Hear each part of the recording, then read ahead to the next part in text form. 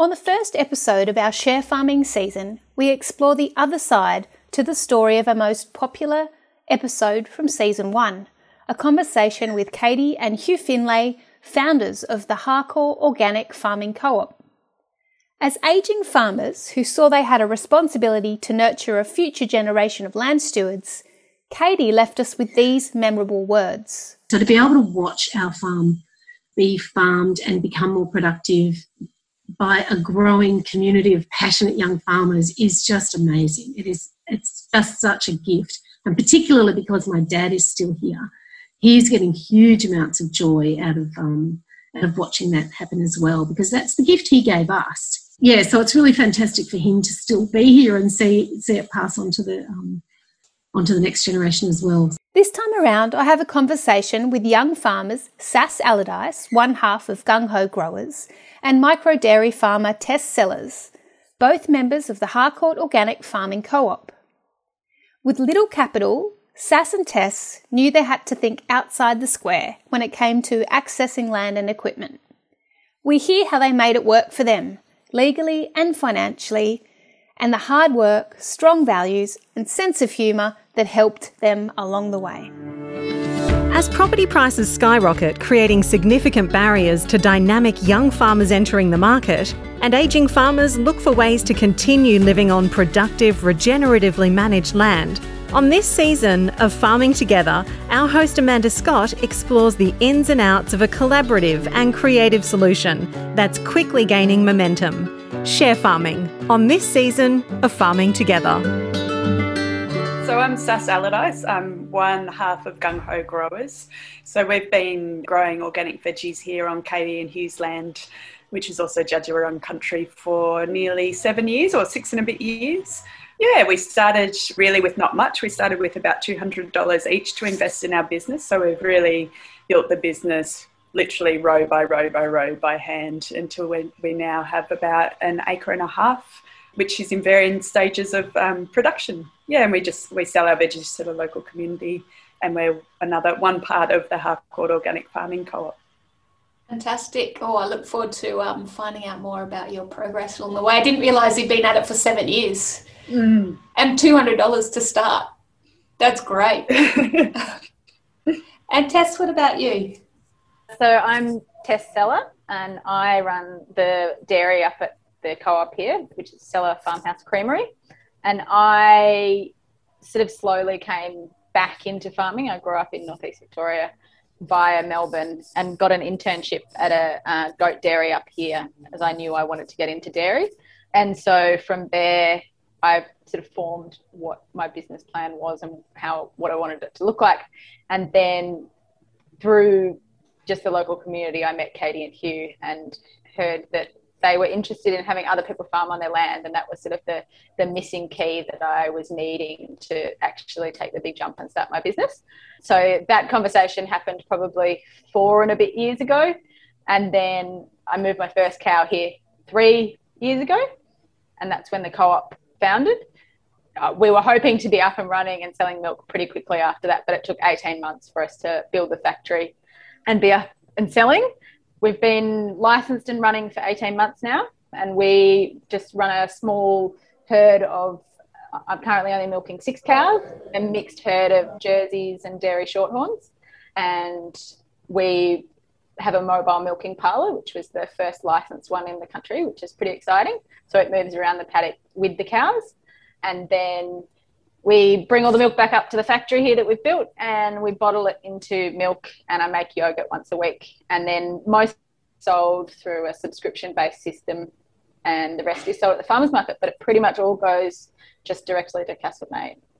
The demand is pretty high for local milk, which is great. That's fantastic. Do you sell in a similar way, Sas? Yeah, we also have a subscription model for our veggies. So we sort of split our sales in 3 different arms. So we've got the veggie boxes, which are weekly boxes that people subscribe to on a seasonal basis. We sell to local restaurants and cafes as well. And we also do the weekly farmers market. But like Tessa, our veggies don't really go beyond Castlemaine because there's such a big demand for good quality organic produce locally. Yeah, that's brilliant to hear. So I'm imagining, Sas, you were probably the Gung Ho growers were one of the first that were involved in the early days, and this meeting with Katie and Hugh. Tell us a little bit about how that evolved. It would have been about 7 and a bit years ago. Mel, my business partner, and I, we knew we wanted to grow food together, and we started the journey of looking for land to lease to start to grow on. And Katie and Hugh were actually the first people that we approached about whether or not they'd be willing to have us on their land. And that I already had a good working relationship with Katie through my previous job. And so we knew each other, and it was sort of a known quantity. But they, at that point, had just come out of 13 years of drought and then floods. And they, I think at that point, couldn't quite conceive of what that would look like, I think particularly in terms of sharing the water resource. So initially they said no. And so Mel and I went off and we kept looking for land, and there was no shortage of people willing to offer us land around here. But unfortunately, Castlemaine's known for Castlemaine rock, which is a lolly, but it's also what the soil is like. So places where you actually can grow are very few and far between, and Harcourt is really it in this shire. So plenty of people offered us land, but it either didn't have soil, didn't have access, had no infrastructure, had no water. There was nothing that was really going to suit our $200 budget in terms of getting started. But after about 12 months of looking and I guess honing exactly what we were looking for and what needed and what we weren't willing to compromise on, Katie and Hugh by that time had sort of thought a bit more about it and saw that we were really serious about wanting to grow food. And so we had another conversation, and at that point they were willing to let us lease some land. So yeah, initially it started with a labour exchange lease, which was amazing. So instead of paying money to them, we gave our lease in labour exchange, and over the years that kind of evolved as we got busier, and it made more sense to pay money for a lease than to spend our time doing a labour exchange. And yeah, I think we were here for about 3 years before Katie and Hugh decided that they no longer wanted to run their orchard, actually doing the grunt work of running the orchard. And that was kind of a scary moment for us because the options on the table were pretty dire. So if they weren't producing on this land, we're either going to need to mow in their orchard because they can't have an unmanaged orchard in this region, which is a fruit growing region, because of the pest and disease issues that would create for our neighbours. So either mowing in the orchard, selling the land, or finding some other kind of creative alternative. And that's sort of where the co-op was born from, and finding somebody else to run the orchard for them as their own business. Wow, what a journey in just a few years. It must have been quite kind of, you just feel like you've got something up and running, and then you're faced with the potential of having to pick up and start somewhere else. And I think that's something that I hear a lot of people who are looking into things like share farming and leasing, they are concerned about, what if I build this business on this land and then the owner sells? Or have you heard of any other people going through a situation where they've had to move on, or have you negotiated some kind of arrangement with you and Katie in regards to that? Yeah, it's definitely a challenge, and I've definitely heard of other growers who, have been kicked off their land, or the arrangement hasn't worked out because they didn't see eye to eye with the owners of the land or something like that. And I think that's where we're lucky here, is that Katie and Hugh are really committed to organic and regenerative agriculture. So they want to see the land continue to be productive, whether it's them doing it or whether it's other people. And so they've got that really foundational commitment. But yeah, it's definitely a risk, and it's definitely a consideration. I think that at that point when we weren't sure if Katie and Hugh were going to sell their land or not, that was a real lightning bolt moment of, wow, we've injected a lot of time and energy here. It would be really, we can't take the soil that we've built with us. So, and that's what a lot of what the grunt work is for veggie growing, is building the soil. But I think now we've got a 9-year lease, so a 3x3x3. So that gives us a certain degree of certainty and security for the future. But again, 9 years isn't really that long in the farming scheme.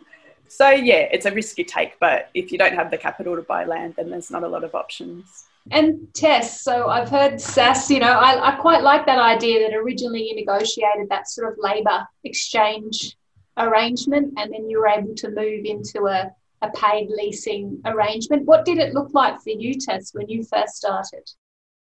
when I moved my first animals here, the co-op had begun. And so I moved straight into the full lease agreement with contracts and stuff and paying for it. But I guess my model is a bit different in that I had always seen and intended for this to be a bit of a startup phase. As Sass said, like, I've come to realise the sad reality that you actually, particularly in this area, can't buy farmland with the money that you can earn off farming that land. That equation just doesn't work anymore. And for something like dairy, the startup costs are so high that I had the money saved to basically look at putting into land or to start the business. And whichever I chose to do first would rule out doing the other one for a very long time. And being able to start the business on leased land with Katie and Hughes here was such a great opportunity. And our intention always has been that eventually we will move the business to a farm where we can live. But this is just such an awesome opportunity here because it came with power and so much infrastructure already. And just having people around you when you're in that startup phase is so... The idea of having done all that and being on a farm on my own, it would just would have been so much harder emotionally, I think.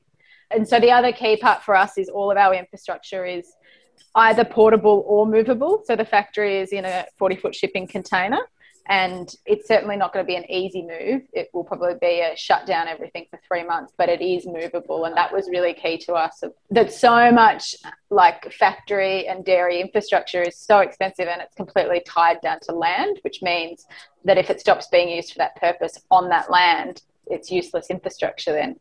And so the idea is that we can move all of it, the actual milking parlour and the factory to another property in the future if we need to, but also if for some reason we couldn't or we didn't want to do dairy anymore, we could actually sell the infrastructure to someone a long way away. It doesn't have to go with the land. Like Sass was saying, you can't take the soil with you. To be able to have what infrastructure you invest in be able to go with you, or at least for you to be able to sell, I think is a really important part of share farming. Unless the land that you're actually leasing comes with that infrastructure. Like if it's you that's having to do the investment, it's good if you can take it with you. Absolutely, and that forward thinking I think is really important. But one of the questions that I do get asked, and I've written it down here because I've been asked it quite often, is that should those fixed infrastructure developments like machinery, packing sheds be financed by the landowner? I'm just interested in your guys' perspective on that.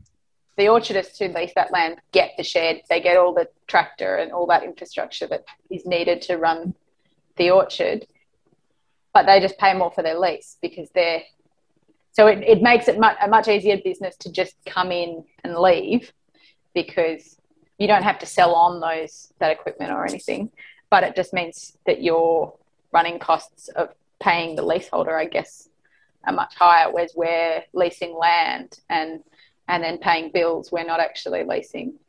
Although, Sass, you're leasing infrastructure as well, aren't you?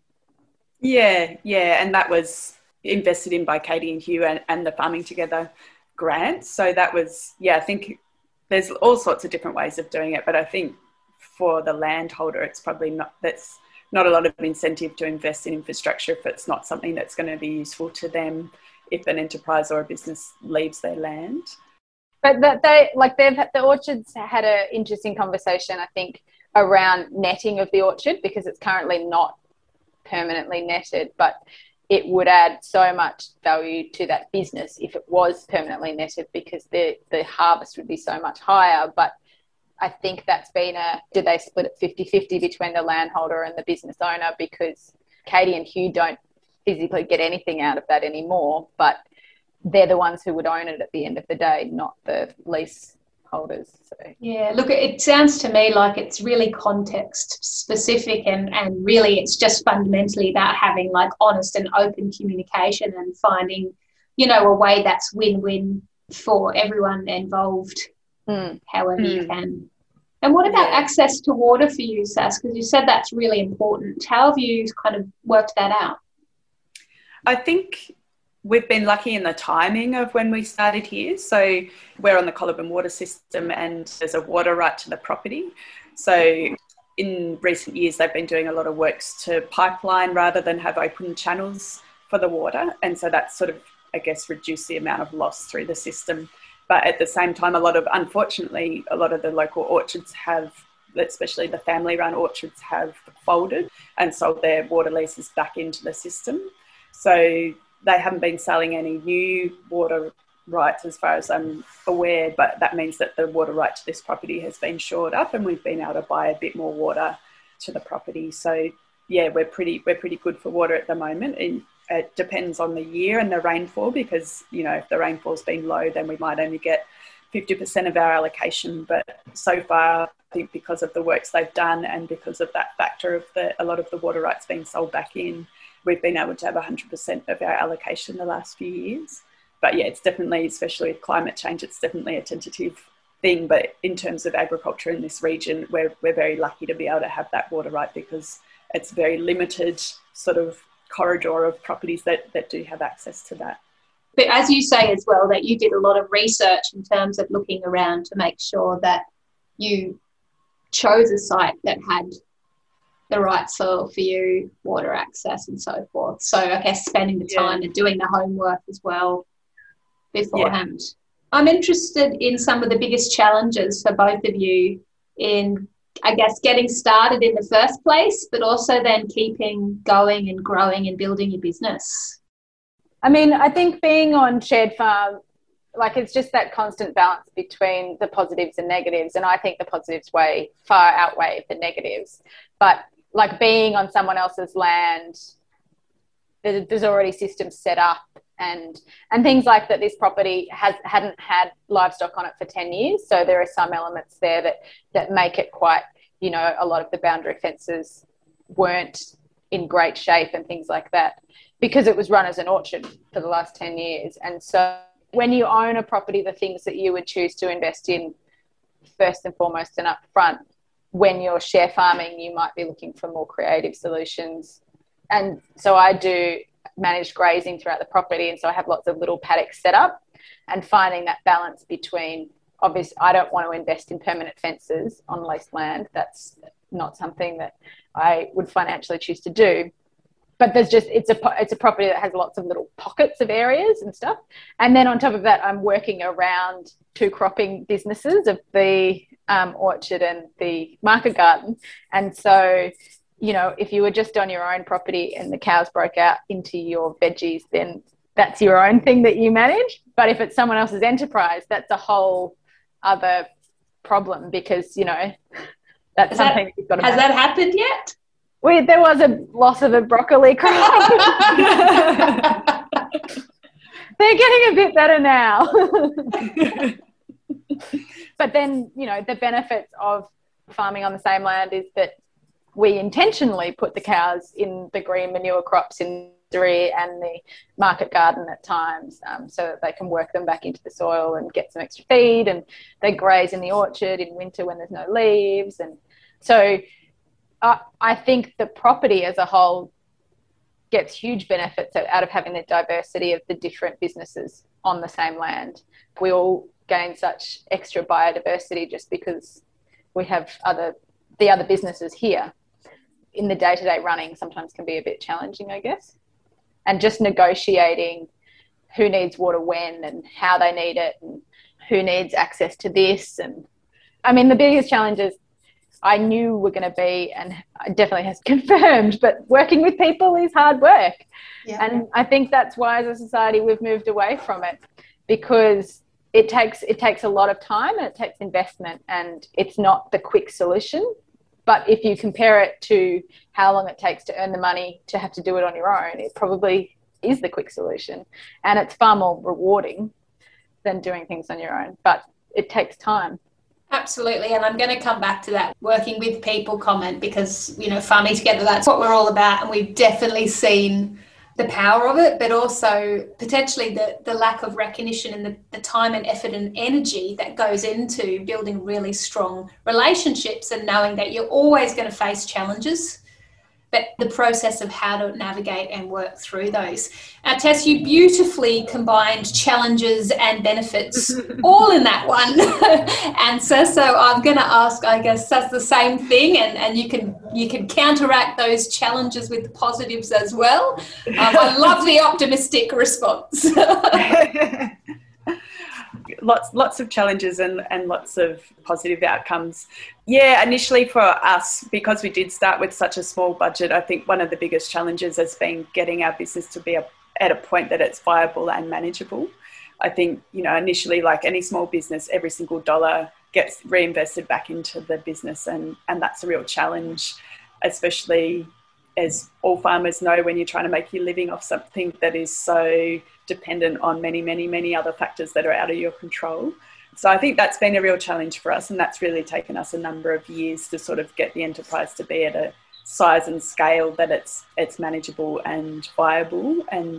But at the same time, I think that, that's also been a positive for us, because it meant that any mistakes that we've made have been small mistakes, because we have had to build so incrementally. It's not like we invested in hundreds of thousands of dollars worth of infrastructure from the outset when we had no idea what we were doing, and then, it was the wrong infrastructure or something like that. Any of our mistakes have been very small scale, and we've been able to learn from that and build on it. Other challenges, I think definitely, like Tessa mentioned, just the challenges of stepping into an established infrastructure, which is purpose-built for a purpose that isn't your purpose. So I guess we've stepped into a property that's been built to run an orchard, but our enterprise is much smaller and has very different needs. So especially in terms of water infrastructure, that can be a real challenge at times, especially because that infrastructure is shared between all the enterprises. So everything that everybody does has an impact on every other enterprise. So that's been a real challenge, negotiating those things and sort of creating understanding between all members that of our needs, because we are so stuck in our enterprise, it's sometimes hard to see and understand what somebody else is needing in a given moment. So I guess just that interpersonal negotiating stuff around infrastructure can be challenging. Also just, working with people is hard work. It takes time, it takes patience.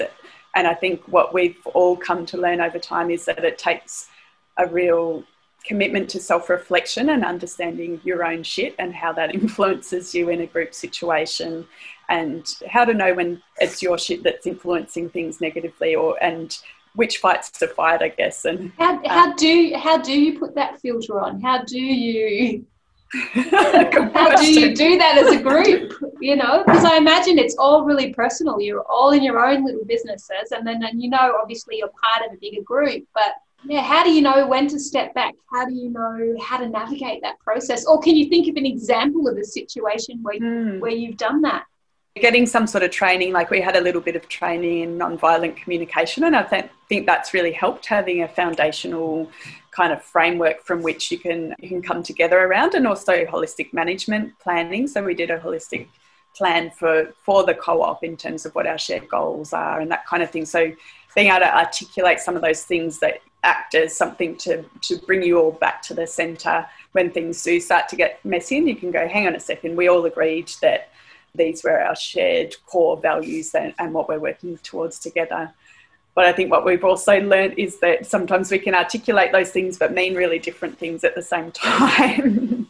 So that's been one of our real challenges, is that, we are a group of really passionate, like-minded, enthusiastic and committed people, but even with those shared common values and, drives, we can still interpret those in really different ways in terms of what's our highest priority in any given moment. So that's been a real challenge. How do you kind of have that awareness in those situations? I think it's a work in progress. And I think what I try and remember is just bringing it back to, with any given decision, is this for the greater good of the group and the co-op? And, how important is my little thing within that? Is it just a personal objection, or that's, actually holding back group momentum? Or is this actually really foundational and important to me, and I do need to voice this? And I think, that's a good thing to try and keep in mind, is what is best for the group and the co-op and our objectives together. We are a community of people, but there's an element that sits alongside that is we are all businesses. I think we should, to a degree, always put our businesses first, because if we don't, they fall over, and that's catastrophic. At every meeting when we come together, everyone has an element that they're saying, well, that's not financially viable for my business. So that needs to be heard and needs to be factored in. And when we're all completely different businesses with different financial needs, that can be tricky to navigate. I guess that's why the traditional co-op model is that you all grow the same produce and sell together, rather than you all run completely different businesses on the same property. Yeah, that does fascinate me about your model, having different stakeholders who are producing different things. But look, I'm so amazed and impressed with your awareness of all of these things and your articulation of those. I mean, you can see why you guys as a community work well together. That difficulty in balancing self-interest, which has to be a priority, as you say, for your business success, but also that shared interest in terms of we're all working towards a common goal here, which is the greater collective good of our farming community here. And yeah, they can potentially get in the way of each other sometimes, and you have to navigate. I listened to a podcast recently that I wish someone had given to me before we'd started, and it was a group of market gardeners who were starting a co-op, who had run a co-op for 10 years successfully in the States. And they said before they even started, the whole group did a full holistic management course and a full nonviolent communication course. And after they'd done that and worked out their context, then they sat down and worked out what they were going to do for their business. We tend to do those in the other way, that we deal with them when problems arise, rather than knowing problems will arise and how are we going to deal with them. Totally, and I'm hoping that people who you're saying you listen to this podcast and you wish you'd heard it before, well, hopefully people who are thinking about doing what you guys do get a chance to listen to this podcast before they launch in. But because I totally agree with you, like I think, we say we got to work together, we got collaboration, and we kind of think it's easy, or we'll be right, mate. But actually, it's a learnt skill in life that we can build on and develop. And what a fantastic opportunity to collectively learn this together right at the beginning, so that you have the tools to be able to work through this process as you go along. Not when it hits the fan, we've got to deal with this now. And I think the leases were a perfect example of that, because I think Katie talked about in her interview about that it was the first really tricky step, because it was putting things down on paper and making a legal framework. And part of what made that such a bad process was that we were all having to think about worst case scenarios. So if Katie and Hugh turn out to not be the people we thought they were, or if something happens, then how do we respond? Because the way things currently were, everything was rosy and we all got along and it was happy. So why would we have this issue? But it was about predicting how bad things could get and how would we deal with them, which is not necessarily a nice place to go, and we often avoid putting ourselves there. No, absolutely. And I even heard one of the other farmers that I've interviewed talk about, in terms of they were succession planning with their family, and it's about, well, when it comes from a lawyer or an accountant, that person is representing that client. And so it can present this document or this plan in the context of thinking about their client, when actually potentially what would be beneficial as coming together and shaping something up from the position of all the stakeholders involved, and that be the starting point. I don't know, I found that really interesting when they said that they were able to find this professional who was able to do exactly that, talk to each stakeholder and collectively develop something to start with that represented each of those stakeholders' wants and needs. Yeah. Because I imagine when you get this legal document in front of you, automatically it's like, okay, well, where are the catches in here? What does this mean for me? And that might not be the intention at all.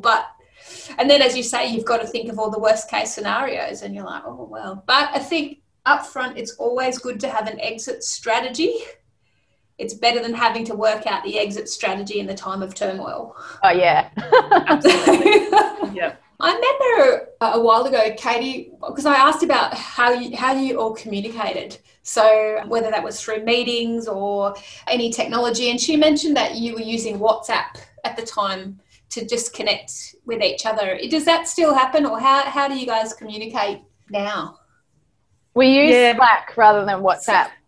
Or maybe she said Slack. It was a few years ago. Anywhere between a nightmare and you want to throw your phone in the dam because it's going off 5,000 times. Oh. But it is also incredibly good for sorting different communication streams and being able to check back at what people said and not being too overloaded with just this constant scroll of information.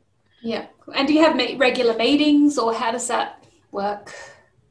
Yeah, we have anywhere from fortnightly to monthly meetings, depending on the season and how busy everyone is. Yeah, and we sort of rotate the roles with that in terms of chair and minutes, and just to keep it fair and so everyone gets a chance. And we have a real structure to those meetings as well. So I think we've developed that over time as we've needed to, but trying to keep the meetings to a minimum just because we're all pretty flat out trying to do the daily work. Oh, wouldn't we all love that? The secret to a short meeting, I think, is the secret to success in life. It's also really hard to balance, though, because often when you try and shorten a meeting, you cut out all the nice stuff that makes it a pleasant and I think that's one thing we've learned is that you can't, if all the interactions you have are the negative interactions, like having meetings about why wasn't this done or this needs doing, then the actual personal relationships are put under a lot more pressure. Whereas if you value the hanging out in nice time as much, it's much easier to have good relationships, I think. Yeah, but those are often the first things that get cut because you're like, I don't have time to have morning day. Isn't it funny? But you're totally right. If you add the relational aspect in and make it more, the relationship as well as the transaction, and not just the transaction of ticking the boxes, it does change the dynamic and make a big difference. Do you guys have a lot of informal catch-ups or share meals or anything like that? I think we're getting better at it. I think we've realised how important it is, and there was a period there where we weren't doing that, but we're now having a shared morning tea every week, so that's a time slot where we all try as much as we can to carve out a bit of time to sit together and have a cup of tea. And we're now talking about having shared meal more frequently as well. And I think it's a really important aspect, and it's really easy to fall off the agenda too, is celebration, taking time to celebrate what we're doing and focus on the positives. And that's one thing we do during our meetings is we always do a business check-in. So it's a chance to go around the circle and hear from each other, because even though we're farming side by side, we often don't know the nitty-gritty of what's happening for each other in any given month. So that's a really nice thing that we do, just to sort of have a chance to say, this is what is going on for us in our business, and these are the things we're doing at this time. And then it also provides an opportunity to cross-reference and find links and ways that we can work together when you understand better what the other businesses and people are doing. We were incredibly lucky this last 18 months with COVID in, working on the farm outside. The impact it had on us was a lot less than other people, but I think that probably was the biggest impact it had on the co-op was we all scattered. Like as soon as lockdown happened, we all sort of started having meals on our own, and not those just general crossovers completely disappeared. And I think they did take a toll in a way. I think after 6 months of not having breakfast together, there was a bit more separation between us. So we've had to kind of come back to that, spending more time together. I think society in general, it's really, I know for me, just a month or two ago, I had my first face-to-face meeting, and it was just delightful. Like I gave the person a big hug just because I was like, it's so nice to actually connect with a human again face-to-face. I didn't realise how much I'd missed that connection. So I think for a lot of us, it'd be like that. If there's other new and young farmers who want to do something similar to what you've both done, what's the best advice that you could offer them? Mine would be get creative. As Australians, we're very set on this idea that if I can't own land and I can't do it exactly the way I want to do it, then I'm not going to do it. You miss on a lot of opportunities because of that. That sometimes it's better for things to not be perfect, but you're doing it, and other things will come out of it. And that might mean farming on someone's land that maybe you do have to move in the future. But I think we just need to be a little bit more flexible because that dream of buying a farm and making a living off it, it's not a realistic dream at the moment in Australia. So, but that doesn't mean that you shouldn't just start and get out there and do it. And you might find that it's even better doing it in a creative way with other people. Yeah, love it. Be prepared to think outside the box. Totally. A really important thing to always keep in mind is how important your community and your networks are. And I think for people, young people especially, who don't have land and who want to get into farming, it's so important to establish the relationships with the people around you, and that's where the opportunities come from. I think this opportunity for Mel and I to start Gung Ho here on Katie and Hugh's land, it only came about because we already had a really strong connection with them. We were known to each other, and we existed within the same community and had strong connections and shared connections within that community. And I think if we were just strangers rocking up out of nowhere and saying, hey, how about you lease us some land, that it would be a really different story. Putting in the time to connections and community wherever you're choosing to grow is really important, and that's a sustenance as you go forward as well in the hard times when you help each other out. And especially in farming, I think the networks and the community are so important. I think that would be my advice, is get to know the people around you who are doing similar things, and if you do want to lease land off someone, then put the time into the relationship and the connection with those people. Yeah, I think both pieces of advice are really great, and that's things that we've seen as well, the importance of connection, people and community, but also giving it a go and be willing to look at business models that are a bit different to the traditional model, and that commitment to go for it. I'm interested to know that if you have a vision for the future of your business and what that might look like. I know, Tess, you said this was you saw this as a stepping stone. Well, I hope that until I can't stand anymore, I'm still milking cows, selling milk, because it makes me very happy. My dream would always be to end up living on the land that I'm farming, because to me, that's one of the benefits of farming, is that kind of work-life integration.